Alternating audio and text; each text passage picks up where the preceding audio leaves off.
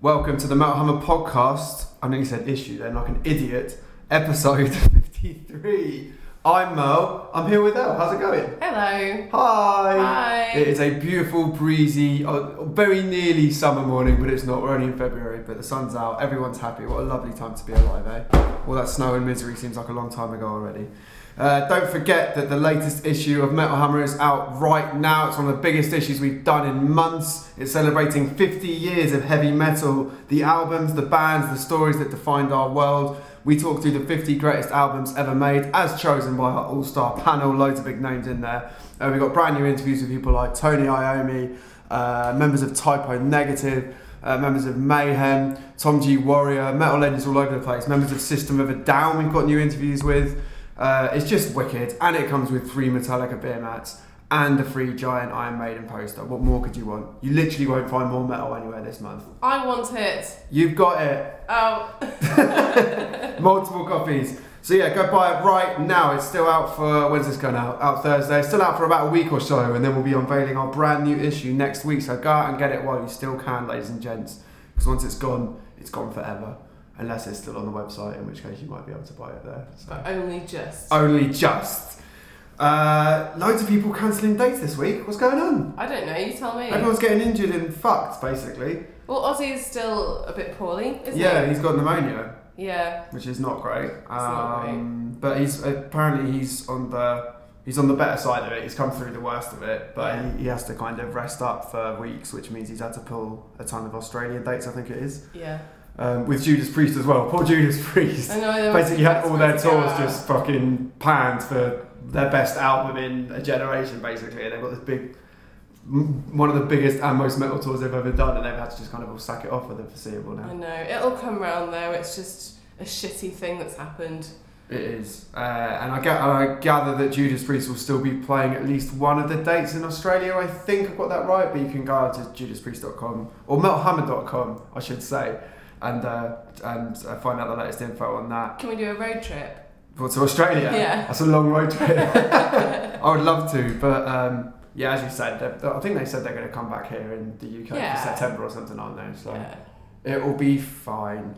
Rest well, Oz, that's the important thing. We love you, man. Get the hell back on the road. And that wasn't a no on the road trip, so... Yeah, true. Yeah. Who knows? If you're paying, I'm up for it. Are you driving? Who's driving? Can I no drive? Well, I can, but I've got a licence, but I'm pretty sure it's out of date because I haven't used it for about 10 years now, so...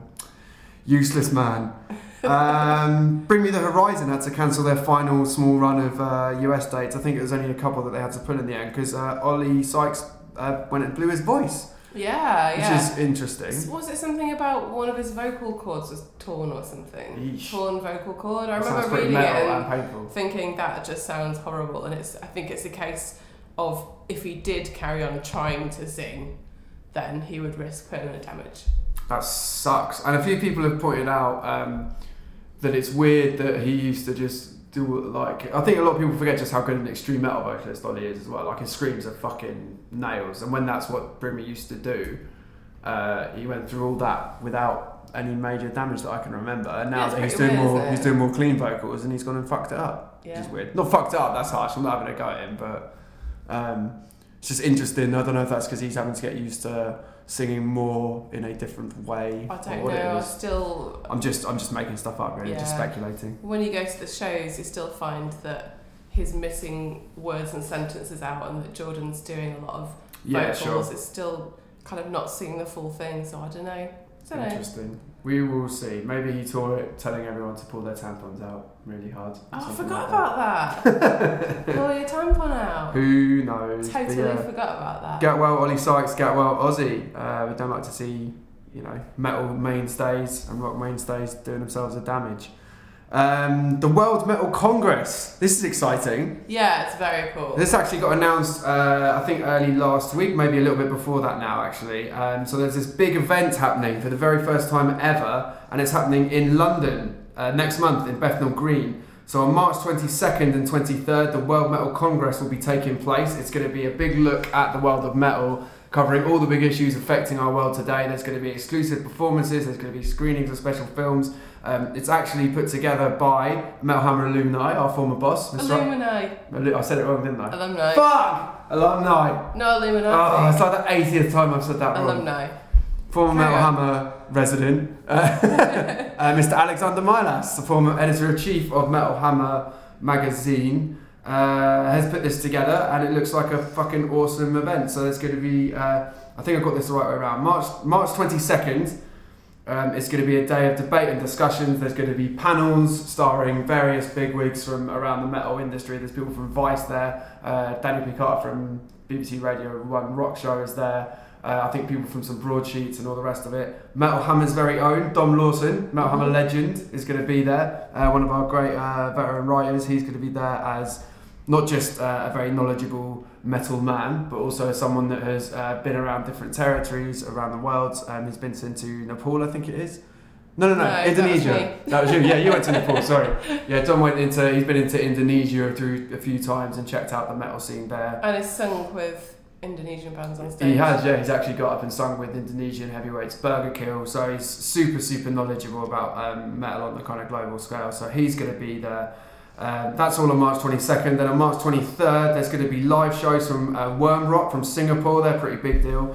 And one of the best named bands ever from South Africa, Zombies Ain't My Girlfriend. Yeah, we've had both on the Global Metal CDs on the front of Hammer as well. So very excited to hear those bands are going to come over and play. Yeah, there's going to be screenings of metal documentaries from around the world as well, so you can get an exclusive insight into some of the real struggles that many people have in different territories to put metal bands together, to play metal, to play gigs, to kind of create metal communities. It's not easy. I mean, Elle's done, the lady sitting to my left, has done a lot of coverage on this kind of stuff in Metal Hammer, and we've done CDs with these guys, and we've done features with a lot of these bands that will be getting coverage at the World Metal Congress, and it's just great to see that they're getting more of a platform now to kind of make ignorant Westerners like me stand up and take notice, basically.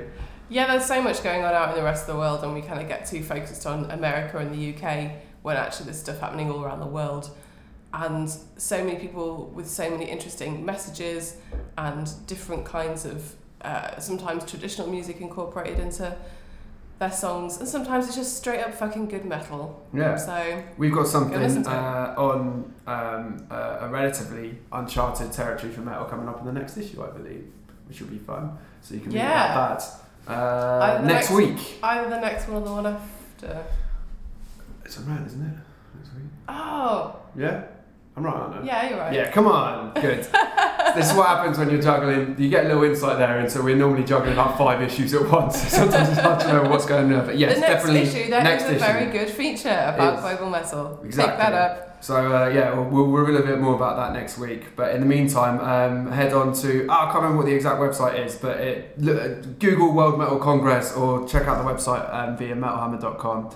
And you can pick up tickets for it. It looks like an awesome event, and I'm going to be there because it's going to be cool. So come hang out and celebrate metal on the global scale. Hooray. Someone who's not been celebrating metal and rock on the global scale. Very nice. Seamless. But having a bit of a whinge. I found this story hilarious, personally. I've not read it, and this is the first I've heard of it. Oh, really? I mean, I've just kind of been a bit burrowed in work this week, as you might have noticed, Merlin. Such a martyr. No, you have been, I can confirm.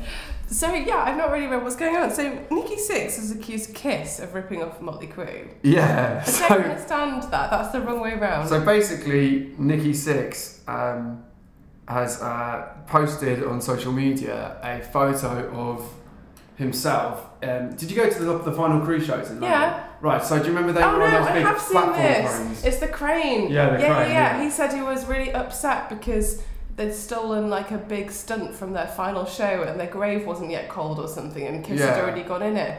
But it's a stage platform. Yeah, it's just a raising stage platform. Yeah. And granted, if you look at the two photos, it's a very similar mechanism. Yeah. But it's Kiss.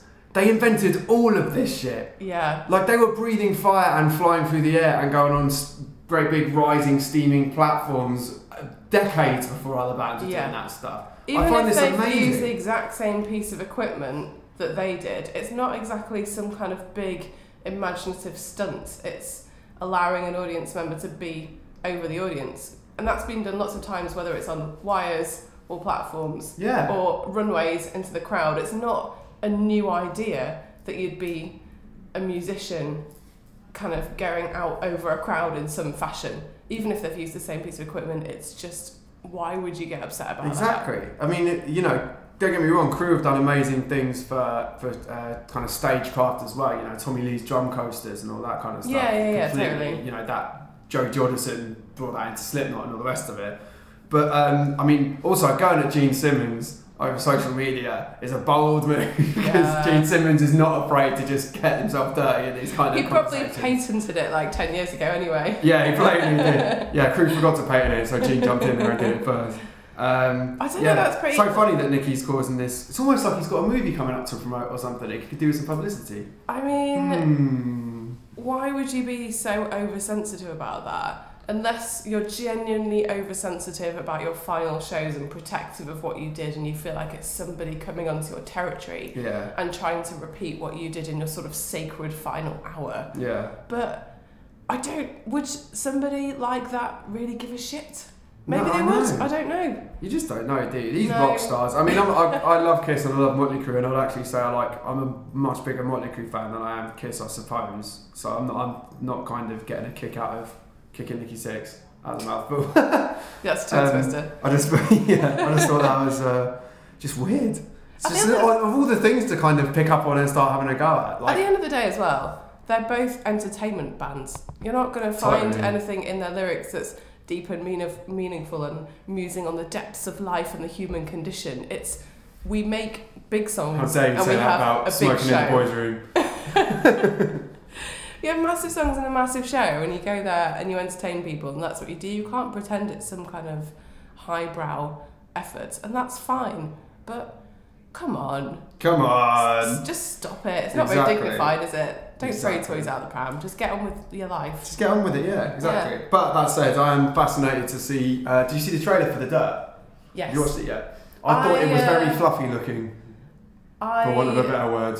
I may be watching it this week, so... Oh, the film? Yes. Ooh, interesting. Wow. I don't know. Will you be even allowed to feedback yet? I don't know. NDA up to the balls. Somebody, I'm not signed anything, but somebody might come and poke out my eyes or something. So I don't know. That would be pretty savage.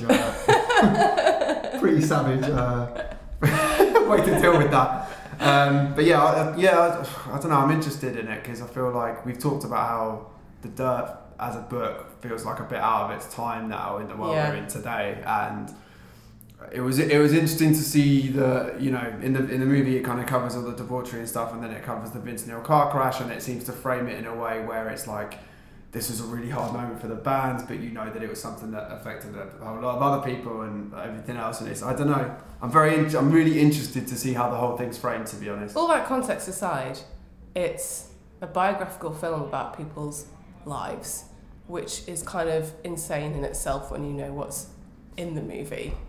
So whatever you think about what happened, it did happen, and so that's kind of just an interesting thing to look at regardless. Yeah, do you know what I mean? Well, no, I do actually. I think that it could, I would like to think it could have been offered up as an opportunity for an almost like an analysis of where the metal culture. and rock was there, the culture and everything else. I don't know if it will, because as we've seen with things like Bohemian Rhapsody and the rest of it, a lot of times it is, like I said, it becomes a bit of a kind of fluffy kind of montage of what happens rather than a kind of accurate portrayal of certain elements, which you have to do because it's an entertainment movie. Yeah, you wouldn't know how much analysis you can do in 2 hours. That's the thing. You know, totally. It's not a documentary. Yeah, exactly. Which you kind of would want to see in a way. You kind of would want to maybe, I'm just speculating, you kind of maybe want to see a documentary about the making of the movie and how all those people felt about it. Yeah, interesting, wouldn't it? Because I wonder, again, I don't know how, I don't know how old like Machine Gun Kelly is, but I'd be interested to know if the actors, for instance, involved in the movie had already read The Dirt, or if they had to go and read The Dirt afterwards, and then what they had to say about reading it for the first time, and then having to go and act out all this mad shit that happens. You know, fascinating times. But yeah, definitely looking forward to seeing it. As I said, love Motley Crue, so it'll be interesting to see how that all goes down. We will see. We will. In the latest issue of Metal Hammer, which you can pick up right now, we always have a new noise section where we highlight all the best new bands you need to hear about immediately. And the one we've gone biggest on this month is A.A. Williams, who I thought it was worth just highlighting on here as well, really, because I think she's fucking awesome, and I think that new EP is one of the best things I've heard all year. If that EP was an album length, it would probably be my album of the year so far. That's cool. Yeah. Yeah, she's fucking awesome. It's another Holy Raw band, obviously.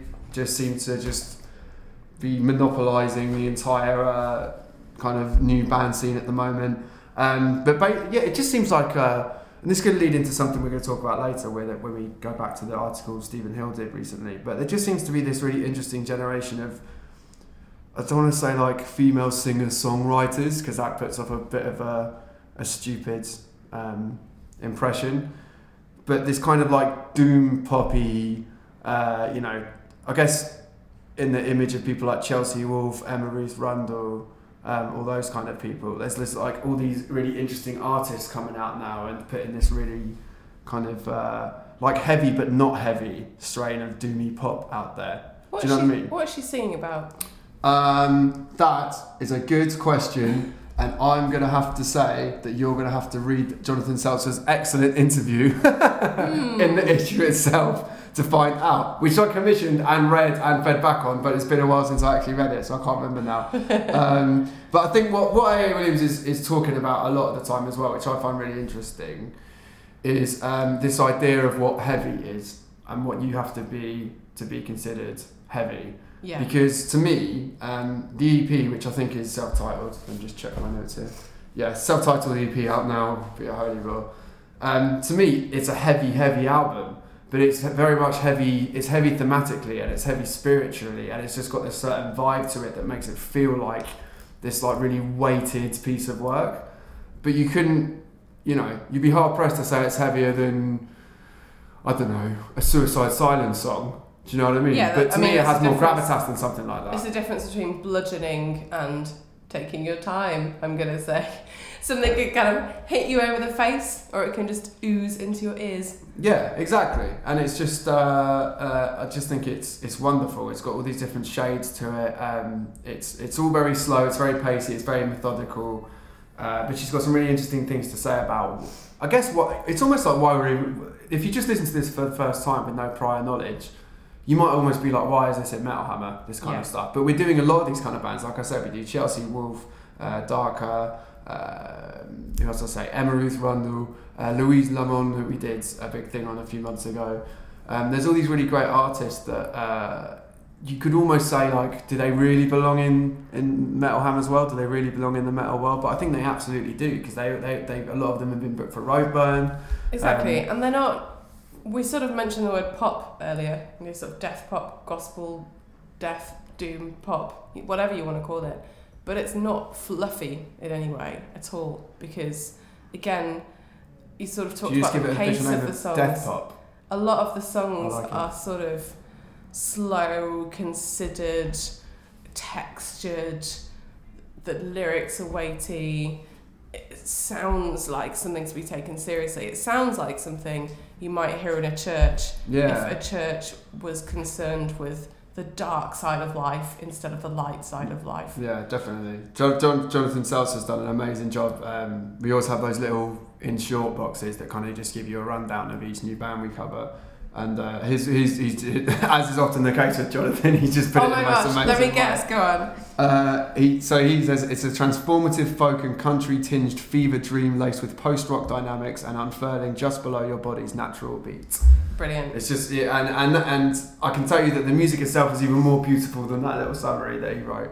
I like the thing about, what was it, read that bit again, the body's natural beat. It's unfurling just below your body's natural beat. Yeah. And I love that. Which is a great phrase. Jonathan nailed it there. It's that thing of like, almost feels like it's in time with the rhythms of your body, and it's sort of innate and primal and something you know, except that it is more slowed down and it kind of takes you out of yourself because of that, and it's slightly mismatched and you feel a bit like maybe heavy or a bit consumed by it or preoccupied with it. It is that slightly strange, ethereal thing. Definitely. And I think if you in this kind of sound is kind of developing in the various parts of the metal scene. I mean, if you loved that last Mercury album as much as we did, those kind of slower, more melodic segments on that album are the kind of thing you can find on this EP. So if you're into all that kind of stuff, and there's a lot of it out there, I think that this A.A. Williams EP is one of the best of the lot. It's out now via Holy War. Quite hard to find on Spotify. That's my only criticism of it. If you type in A.A. Williams on Spotify, there's a lot of random shit that comes up. But apart from that, it's really good. If you can only be bothered to check out one song, I'd say check out Control. That's my favourite on the album. It's really good. The EP, sorry. So yeah, that's really, really, really, really great. 5 out of 5 from you. 10 out of 10 as we review on Metal Hammer. I hated to remind you. It's different on the website. Yeah. Well, I still don't know why that is. Should we take some reader questions? Yeah, go on. Yeah, go on then. You take one. Aidan Gordon Freeman asks, with all of the changes in genres over the years, what do you guys think will be the next big movement in the metal scene? We sort of talked about this just now. Yeah, I think it's quite a big thing. Would you call it death pop or doom pop? Something like that, I don't know. Death pop? What should we call it? I think it's got a proper name that people have stamped on Death already. gospel, some people say. Yeah, death gospel, yeah. I like death pop better, it sounds cooler. We're going to call it death pop. Some of it's more gospel-y than other bits, so I don't know. That's alright, you know. Some thrash bands are faster than others. It's a broad church. It is a broad church. So yeah, Emma Ruth Rundle, A.A. Williams, Louise Netmore, Nicole Sabonet? Nicole Sabonet, yeah, that's a great shout. All these kind of excellent artists. Anna von Housewolf? Anna von Housewolf, yeah, God, there's loads on there. This is this really kind of interesting movement of kind of doomy, death-tinged, lumbering pop music. It's awesome, and we're all over it. So that's I don't know if that's going to be the next big thing, but I think it's the first time in a little while where you can kind of identify a sound and a group of bands that all subscribe to it. Yeah. I reckon. We've also talked about what we called Holy Rawcore, just a kind of generation of bands loosely linked by the label. You know, they're all kind of going to be a bit noisy, have their own personality in some way. Yeah, same as how in Roadrunner in the 90s, like Type O Negative don't sound like Sepultura, who don't sound like Machine Head, but they all just linked by kind of ethos and and just being sick. Approach to music. Yeah, that generation was so good. Yeah. Now I think Holy War very much propping up another. Anyway, we talked about loads the other podcast. Yeah, I'd like to see a movement, I think I've talked about this before as well, like new metal that comes out and just blows up in the mainstream and just makes everything popular and encourages people to just check out a load of heavy music at the same time. I too would back that, especially if it's new metal again. That would be wicked. Well, you do see it coming out in other bands doing like Shapes and totally. Stuff. Yeah, I mean... It's kind of hanging around. Cane Hill, although they went and did their acoustic thing I recently. think those are quite like new metal-y bands a lot of the time, aren't they? I think you can even find like, the grooves of Korn, the riffs of Slipknot, the production of Linkin Park, like that's all over metal now. Oh, Fever 333, Linkin Park all over. Yeah, totally. So they've left their fingerprints. Bring Me the Horizon just got a #1 album, and Chester Bennington was a huge influence on it, or at least kind of. When he did like his halfway between cleans and screaming vocals on Semper Tunnel, like that kind of stuff, like the sleepwalking stuff. I'd also like to just see something completely random, like, I don't know, something based on something really visual or a scene that comes out of another country, where, like we were talking about, like Indonesia, or, there's that Mongolian band, The Who, at the moment, the capital H, capital U. They've done a song called Wolf Totem, which you can find on Spotify, and I was like, why can't I find any more music? And it turns out they've only released 2 singles. They've got a debut album coming out this year, and we've covered Mongolian folk metal before in bands like Tenga Cavalry, but this band have got this kind of like sort of groove and a slightly classic metal sound, but then massive like throat singing bits and sort of a primal kind of makes you think of mountain sort of beat. So stuff like that as well, you kind of think, oh, well, there'll just be a massive explosion of Mongolian metal and is throat singing going to become a massive thing? I don't know, you never know, do you? But I'd kind of like to see that. I'd like to see like Mongolian throat singing metal take over the O2 Arena. It's a big shout. I'd love to see that though. We're talking fantasy here. We're talking fantasy metal movements. And that's why more evidence of why El's probably the foremost expert on global metal in the UK at the moment. That was just Mongolian throat metal. There you go. The Who. Can't really. Look can't at the really video do on that. YouTube if you want to see that. Yeah, go check them out. The Who. That's another I'm good. sure we'll do something in the Magdown online. That's another cool shout for this podcast. Michael Jolly says, saw a post somewhere moaning about Enter Shikari releasing a new live album and how it's just a way to make more money. Do you think live albums are a good thing or just shitty cash grabs? That's really hard to say. It was. I nearly fucked it I up. thought you were going to say crabs. Shitty cash crabs. Crab Gash. Crab Gash. I'd like a live album that comes with a free crab. I'm glad you stopped it there. What do you think? A live album's a good thing or just shitty cash grabs? Shitty cash grabs. We need to say that clearly. For me, personally, it completely depends on the band. If we're talking about Slipknot doing Download, that live album, what's that called? Oh God. Hell. Antennas to Hell? No, Sorry? it's not called No? that. Oh yeah, no, Or was maybe that the it is. greatest hits I one? thought you said And Send Us to Hell. You said Antennas to Hell. Yeah. I think the Download one's got a different name, but I can't remember. So that's really good. That has just got like spit and fire and. Right, I can say Antennas to Hell is the special, is the greatest hits that they release, and it comes with Live at Download 2009. But yeah, you can just feel the intensity and the spit and the like of Corey's voice and like that's the noise that they make. Yeah. That feels really good. And something like the Rammstein. And it was Paris. a legendary gig. It was, yeah. It was like a seminal gig. And something like the Rammstein Paris live album, which is really good as well, which came with the Jonas Ackland directed. I was film. going to say, are we counting like DVDs and visual stuff in this? I guess we do, don't we? Whatever you like, Merlin. Sure. But that's got a soundtrack as well. So stuff like that I'm really into, where it's a band that I really like. They've got a good show and you can tell that they were on form when they made it and it sounds really exciting and you get a bit fired up by it. But other bands sometimes just put out a couple of live tracks on an album or a live album and I'm like, I don't really care, I just rather listen to the studio versions. Probably just depends what kind of a fan you are. If you're a mega fan, you're going to get excited about it. If you're not, then... Yeah, I completely agree. What I do think is that the idea that someone's got pissed off about... I mean, I'm not a big Enter Shikari fan, to be honest, but they're one of the most hard-working, kind of vital English bands that have come along in the last 15 years. They've been so important to the UK scene. They've done everything off their own backs. They've done so much kind of off a DIY ethic and independence and all the rest of it. And the idea that someone's angry because Enter Shikari want to make money, wankers, how dare you? How dare you eat How dare you? and pay your bills? I've never paid for a song of yours in my life, but I'm going to fucking moan because you're putting out a live album that people might buy.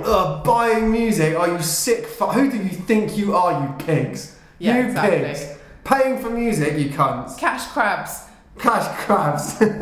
I find that absolutely bizarre. Why would someone have a problem with a band wanting to make money? No one's making money out of music anymore. If they can find a way to make some money out of music, releasing an album that someone wants to then go and buy, who could possibly have a problem with that? I don't understand. I love Enter Shikari as well, I'll say that. And their show, again, is one of those bands like the ones I just mentioned where they do a fantastic show. Not just production-wise, but sound-wise. I was at the show at Alexandra Palace where they had...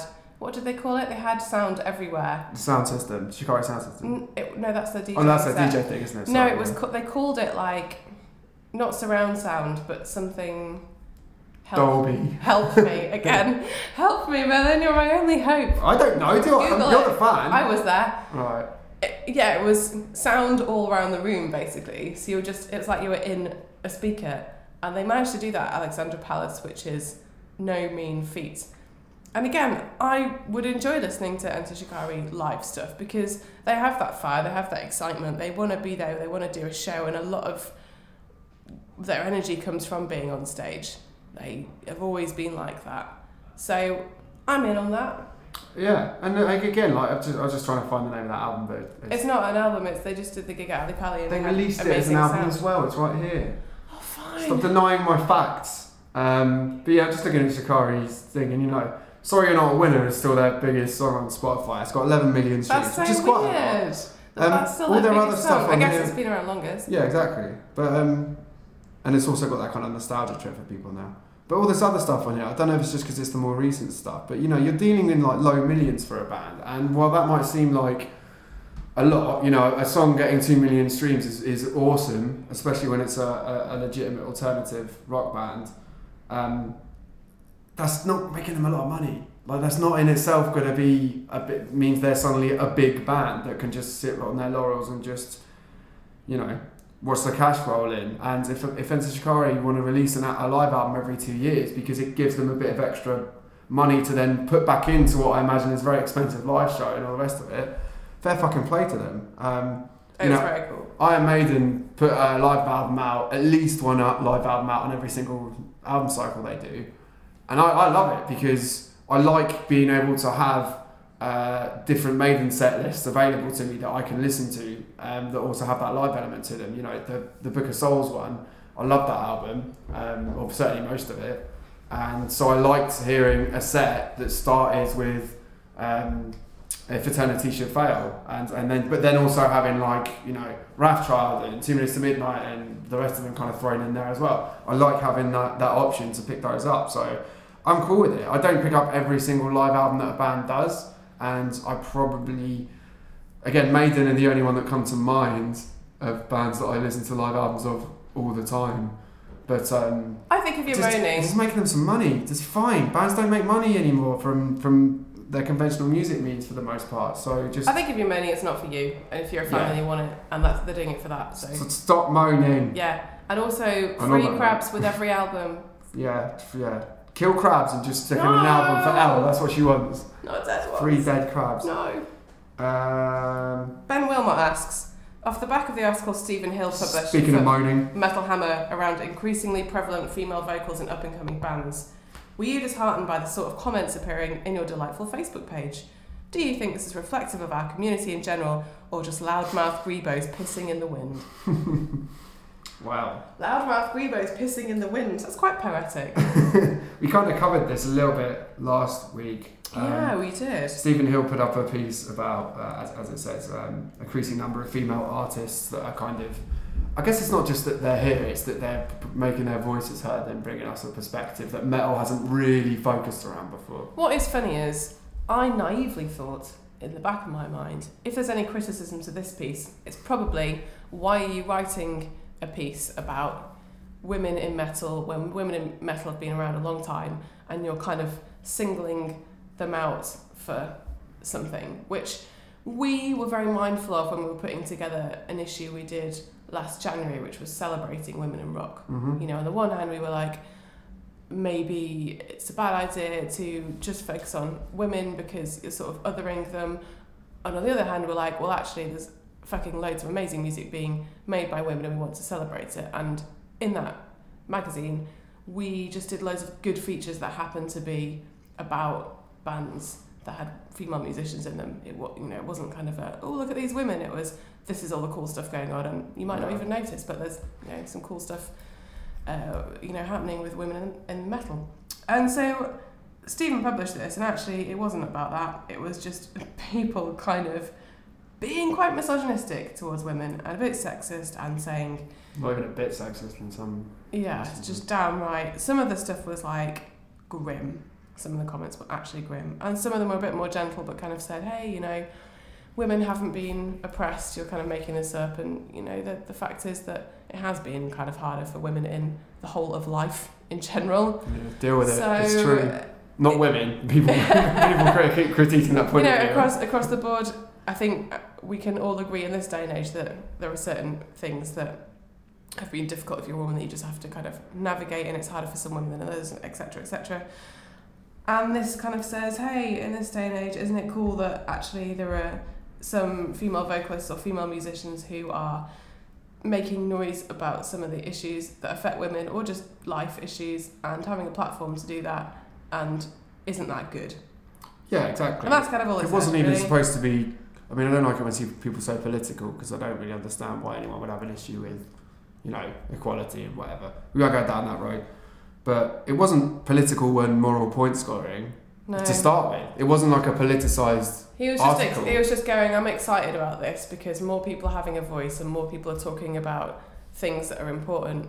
You know, we were talking about Motley Crue and Kiss earlier being an entertainment factory, and they're great bands for entertainment. But then, you know, sometimes maybe you want something else, and you are angry about some of the things Larissa's angry about from Venom Prison. You know, she's talking about all kinds of things like what happens in a rape trial, or you know, forced pregnancy, all kinds of things, and maybe you want to be angry about that. And neither of which are things that are covered in metal very much. You know, generally. And that's interesting. So that's all he was saying. He's saying it's interesting, and I'm interested in this, and everybody piled on. Yeah, exactly. And he's also saying, you know, he's kind of holding his hands up and going, as a man, I've not really thought about or probably seeked out or made an effort to look at these kind of points of view via the music I listened to before. If you've got Serena from Svalbard talking about slut shaming, I mean, that's just a totally unheard of topic to be covered in the metal scene, really, on a wide scale. And Steve was basically just going, I'm a bloke and I've not really thought about this, and this is opening my eyes to stuff that it wasn't in a way, and that's cool. And that was it, really. Yeah. Like you said, there's not much, you didn't see that much kind of manoeuvring for people to get angry about it. He just kind of went, I like these bands and that's cool, and it's a bit like, that's it, really. You could come along and go, yeah, maybe you should have, you know, actually taken notice of some of these societal issues before, and maybe you should have listened to more women in metal before. You could say that if you wanted to, but at the end of the day, he's kind of coming forward and saying, I'm listening to this now, and this is what I think. Yeah, and basically, I don't think it was meant to be as insane as everybody thought it was meant to be. No, and you could define if you want the best evidence of people of where the internet is at nowadays is all these people that came steaming in going, oh, you don't even mention Arch Enemy then, or you don't even mention Emma Ruth Rundle then. It's like, they're in the piece, dickhead. Read it. It's just, it's a bit weird, it's isn't it? so odd. It's an easy subject for people to pile on top of, I guess, but at the end of the day, it was not anything really controversial, so I guess we kind of really went off of it for what it was. Yeah, and we haven't really answered Ben's question, ironically. Yeah. Were you disheartened by the sorts of comments appearing in your delightful Facebook page? Yeah, I mean, on the one hand, you kind of think, well, you know we have people on our Facebook page who just go there to get off on causing trouble, to just post memes and say bullshit because they enjoy it and they know they can. So you kind of know those people exist, but yeah, it's a little disheartening, isn't it, to see so many in one place. But then it was very heartening to see people come back and offer counter criticism to what they were saying. Mm. And that's the thing I always say, it's the people who talk bullshit are a vocal minority, and often people who would take the opposing view won't bother to comment or engage with it. Or some people will be passionate and they will engage with it. But it's a vocal minority usually talking shit, and I think that's just kind of, again, reflective of society at large. There's a lot of people out there who want to talk shit, and there's a lot of people who want to not. Yeah. So, you know, society's got its shitty bits. The metal community's got its shitty bits. And hopefully, at some point, we can all be nice to each other. Which I've said before, yeah. I was talking to... this is a name drop, but there's a reason to it. I was talking to Tobias Forge from Ghost the other week about how people just don't seem to understand that if I'm not saying that if you've got an opinion that something's bad or that you disagree with it, you shouldn't feel free to air it, even if it's ridiculous in some cases. But if you kind of just spit your dummy out and piss all over your keyboard in anger and comment and just keep commenting and commenting and commenting on the Facebook post that has made you angry, I still don't think people understand that you're just bringing attention to it. Like, Steve's piece ended up being the most read thing on our website that week, which is great because it was a good piece and it was done in the name of positivity. But I can't help but feel a lot of that is because of people trying to shut it down and censor it, which is kind of ironic, really. Yeah, you do draw more attention to it. And the reason I was talking to Tobias Forge about that is because he was making parallels with the way Ghost have got traction, and the reason I say that now is because you'll hear more about that very soon, starting next week. Also, hint, really, hint, hint. I don't want to sit next to you anymore if you start pissing on your keyboard. Well, I'm not here for this. I'm not the kind of person that gets angry about an article about women in bands, so it's very unlikely, to be honest. You're ruining your keyboard. I'm aware I just used quite a good point, an important point to just shamelessly plug something we're working on, but, you know, I'm a cynical hack, so there we go. Aww. More of that next week. Richard has asked, bit late asking this. Yeah, you are late. It's like February 22nd or whatever it is now. What would be your picks for a top 3 romantic metal records of all time? He's given us rules as well. He's not fucking about. Oh. Half of the tracks must be about love, heartbreak, longing. Merlin warned me about this question, but I've not prepared. I did. But there is one that comes to mind in the moment. Him. Oh! That's not fair. I thought of that ages ago. Well, I just thought about it now. Love metal. That's what. Look, I've got it written right here. Proof. Love metal. It's even called love metal. Which is a double meaning, like love metal, the genre that he invented, and a command to love metal. Love metal. A command we can all agree with. I love that record. It came out. Yeah, me too. Still my favourite Him album. It came out and I just had a CD of it because, old times, and I would just put the CD on repeat. It was brilliant, and you can really soak in that one, I think, like a nice bath. Like a lovely bath. Like a metal bath full of delicious soap suds. So many tunes on it as well. Buried Alive by Love, Funeral of Hearts. Funeral of Hearts is so good. Sweet Pandemonium, Soul on Fire. I love that tune. Sweet Pandemonium. The Sacrament, of course. The Sacrament is you. The Sacrament is you. I love how so many of his songs are like. How many of his things take like something savage and something really lovey-dovey and just stick it together? It's like Buried Alive by Love, The Funeral of Hearts. It's a bit like that Bill Bailey. Razor Blade Romance. It's a bit like that Bill Bailey sketch where he talks about Slayer. Fortress of Tears. Relentless. Help, you've broken me. Sorry. Fortress of Tears, brilliant. Yeah, it's mad, isn't it? Yeah. I can't think of any others behind that though. But it's like the Bill Bailey sketch where he talks about Vampire Heart. Sorry, go on, Bill Bailey thing. Yeah, where he talks about the sketch and he talks about Slayer and how they come in and go, hello, we're Slayer. This is, and then they go into the riff. Oh yeah. Yeah, it's a bit like that. They're all just like lovely lads. Oh, he just gets lazy near the end. Dark light. Why hasn't someone done one of those hymn name generators of different songs where it mixes up all the things and you get your own one? I know. He switched it the other way around for this one. Venus Doom.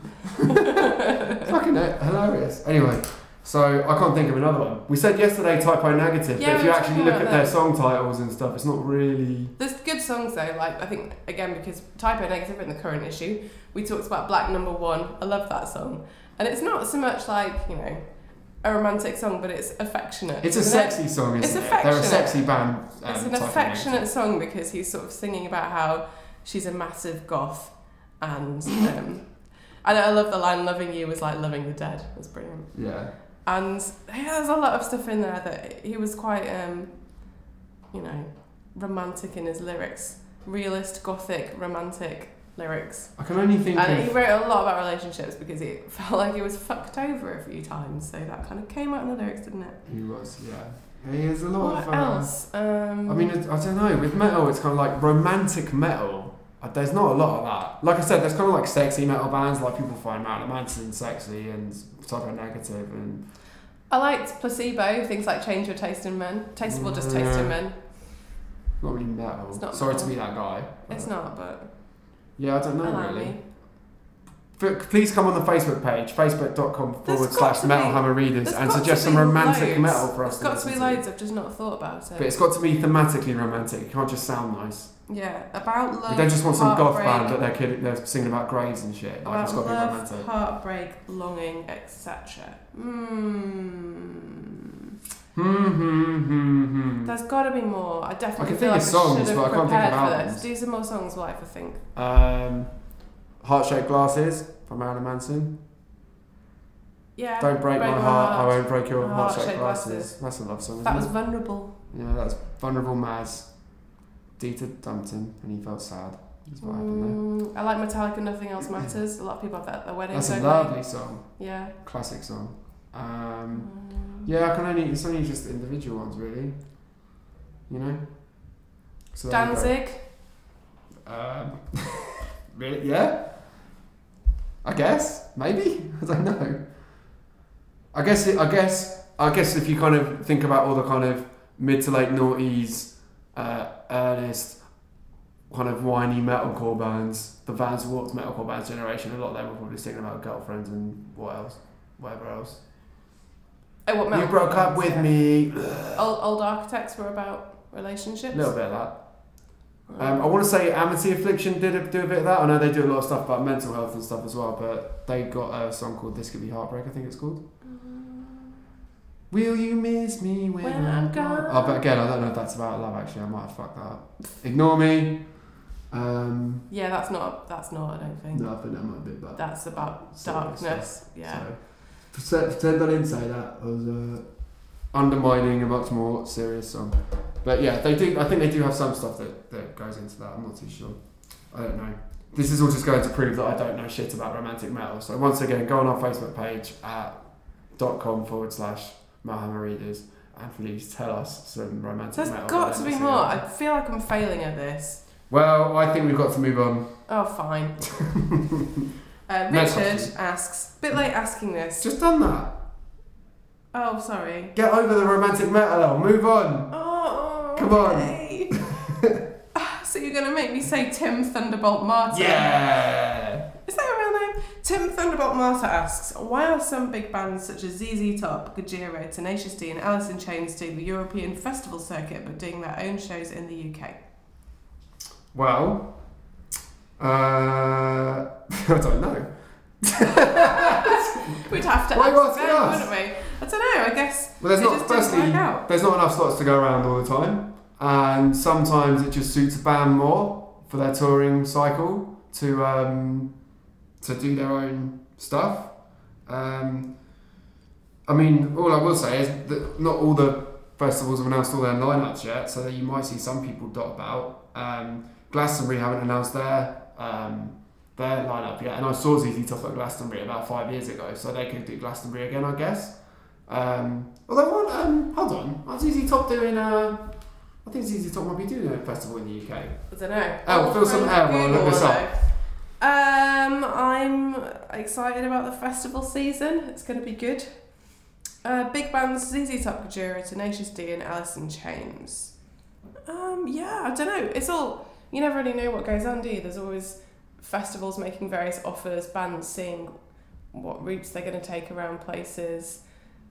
Some bands might just prefer to do their own shows. You've got the massive Rammstein show coming up this year. Presumably they wanted to do just an all-out big Rammstein show rather than be on a festival. Metallica as well have done that. Yeah, Metallica have done that. So traditionally those bands you would have seen as headliners, but they're just doing their own thing, I guess because they can. Oh yeah, I think maybe I'm getting mixed up with last year. I thought ZZ Top did like Rambler Man on one of those kind of festivals, but yeah, they're doing Wembley Arena on July 12th. But yeah, I actually made a joke on Twitter the other week that I noticed that Gojira's UK dates are right around Glastonbury, and so I know Glastonbury have been booking heavier bands now. I saw Horror there last time I went, and Napalm Death smashed it last time they were at Glastonbury, and obviously we've seen Metallica headline a few years ago, we've seen Bring Me the Horizon play. Wouldn't it be fucking hilarious if they booked Gojira to play Glastonbury? Yeah, it'd be so cool. I say hilarious, it would actually be amazing. Yeah. I would be there front row and centre. Seems impossible that could happen, but who knows. Tenacious D, I reckon, could do Glasto. Yeah. I know we're talking about a different conversation now, but correct me if I'm wrong, I think they're playing like 2 days at the O2 or something, aren't they? They're doing something crazy big. Oh, why? They're doing, I might have got this wrong. Who's still going to see this band? I'm going to Google it. This is the podcast of Googling. Oh, Help. man. Yeah, for Tenacious D could do Glastonbury. Could Alice in Chains do Glastonbury? Yeah, they're actually more like have more crossover with the kind of people that would go. Like they people do. would be more amiable, I'm sure, to that sound, even if they don't know the band. Yeah, I don't know, but I've lost my track of thought now. Yeah, earache behind a lot of the heavy bands that get booked for Glastonbury now. Don't show me something and laugh at it because then no one's going to know what that is. I just went on it's the radio format. I just went on the Tenacious D website and there's a picture of Jack and Kyle playing guitars, and between them there's a 2-headed dog, and it's like my new favourite thing. Good. Fine. I like it. Oh, there's an alien! I don't care. I'm won over. Stop showing. Stop talking about stuff that people can't see, Al. There's an alien. Stop talking about. What's that? Is it a pterodactyl? Stop talking about stuff people can't see. We're on the fucking podcast. What are you doing? I've just described a 2-headed dog. Yeah, well, I'm sure that's great for them. Aren't they hilarious? Yeah, they're doing Wembley. They're doing 2 dates at Wembley Arena. June the 1st and the 2nd. Incredible. That's crazy, isn't it? Incredible for a band with 3 good songs. But yeah, so maybe we'll see some stuff at Glastonbury. Earache, they don't book a ton of Earache bands, but Earache are involved in a stage at Glastonbury. Stop showing me the two-headed dog, Al. I want it so badly. So I'm hoping, with no insider knowledge I have to admit, that we'll get to see some heavy bands at Glastonbury. And yeah, as I said, because you are in country around that time, so book them, Emily Edis. That'd be incredible. And actually, Gajira, they did like a Lollapalooza festival or something in the States, didn't they? Or a band, what's it called? I can't remember. They've done it, they're like on a really unusual festival, but it's got like 0 other metal bands on it in the States. So you never know what could happen. I don't think it's Coachella. I don't remember. No, it's definitely not Coachella. Anyway, we're rambling. But my point is, you don't know. There's lots of reasons bands don't do festivals and they do their own shit instead. But I hope we'll get a sprinkling of metal bands at Glastonbury again this year, because I thought that was great to see that last time out. Yeah, I think so too. So we'll see what happens. Alex Pike asks, any thoughts on Architects pulling out of JIRA On Air 2019 due to the headline mix-up? Do you want to fill us in on that, Merlin? So this is a weird one. So JIRA On Air is I think Dutch festival. Let me double check that. Their website address is it's Holland. It's in Holland. So it's a Dutch festival in Holland at the end of June, so Architects are basically booked to be a quote unquote headliner. And from what I can gather from what the band have said and what the festival have then come out and said, they were basically booked as a headliner. They were agreed to be billed as such on the poster. And I don't actually know if this is because of Parkway Drive, because it's not been confirmed, but I presume it's Parkway Drive, because what's basically happened is Parkway Drive has since been added as another headliner, except on the festival bill, Parkway Drive are on top, and they've got their big logo on there and stuff. And then under that, you can see Sum 41 and Architects in kind of regular type. They've not been given their own fonts and all the rest of it. So Architects are pulled out, basically citing that, they've been kind of undermined as far as the billing on the poster goes. They were promised a headliner slot. As far as I can work out, they were still due to play a headliner slot, but the posters basically made it look like Parkway Drive are the big headliner, and then you kind of got these other two headliners, but they're not quite as much of a headliner as Parkway Drive because they're not as high up on the poster. And so Architects are pulled out, and they released a statement about that. JIRA On Air replied with their own statement, and the internet has opinions. Do you, Elle? Why do I have to have a take? You don't actually, if you don't want to. I just think it's a shame, isn't it? It sounds like there was a bit of a fuck up somewhere down the line, and people's expectations weren't met, and now it's kind of all public, and people who wanted to go and see them at the festival and won't be able to. Obviously, it's just an announcement, so people weren't looking forward to it as such. But that's a shame for people who can't see them. It's a shame for the band not being able to play, or feeling like they can't play the festival anymore. Just seems like somewhere along the line something went a little bit wrong, and now it's resulted in something that's a shame for everybody. That's all I can really say about it. I think that is a balanced and reasonable hot take. I think the same. I do think that people that are kind of laying into Architects about it, I get that people are probably disappointed, especially if you booked a ticket for them. At the same time, if you feel that someone's made an agreement with you and they're not living up to that agreement, again, I'm not saying that's the case, but that seems to be what Architects are saying, then you kind of have to, there are times when you have to kind of stand up for yourself. And while it might seem petty to some people to pull out because of where your name is on the bill, that kind of projection can make a really big difference to a lot of bands, But again, don't know if that's exactly the case, but it seems to be what it's all about. Who knows? You can go and read their statements and make your minds up for yourselves, basically. Yeah. So do that. Do that, eh? That's it for this week. Thank you very much for listening. Don't forget to pick up the 50 Years of Metal Spectacular that is on the shelves as we speak right now. You've only got another week to get it on newsstands in the UK. We'll be back next week. I'm going to see Gash on Monday. Yeah. That's cool. He's got his solo project going on at the moment. He's just about to release the first album under that name. Also supported by Tribulation, so that's going to be a gig. So I'll be talking about that next week, and we'll be back with all the latest news and reviews from the world of heavy metal. See you then. Bye. Goodbye, everybody. Summer's nearly here. Well, not really. Spring's nearly here. Hooray!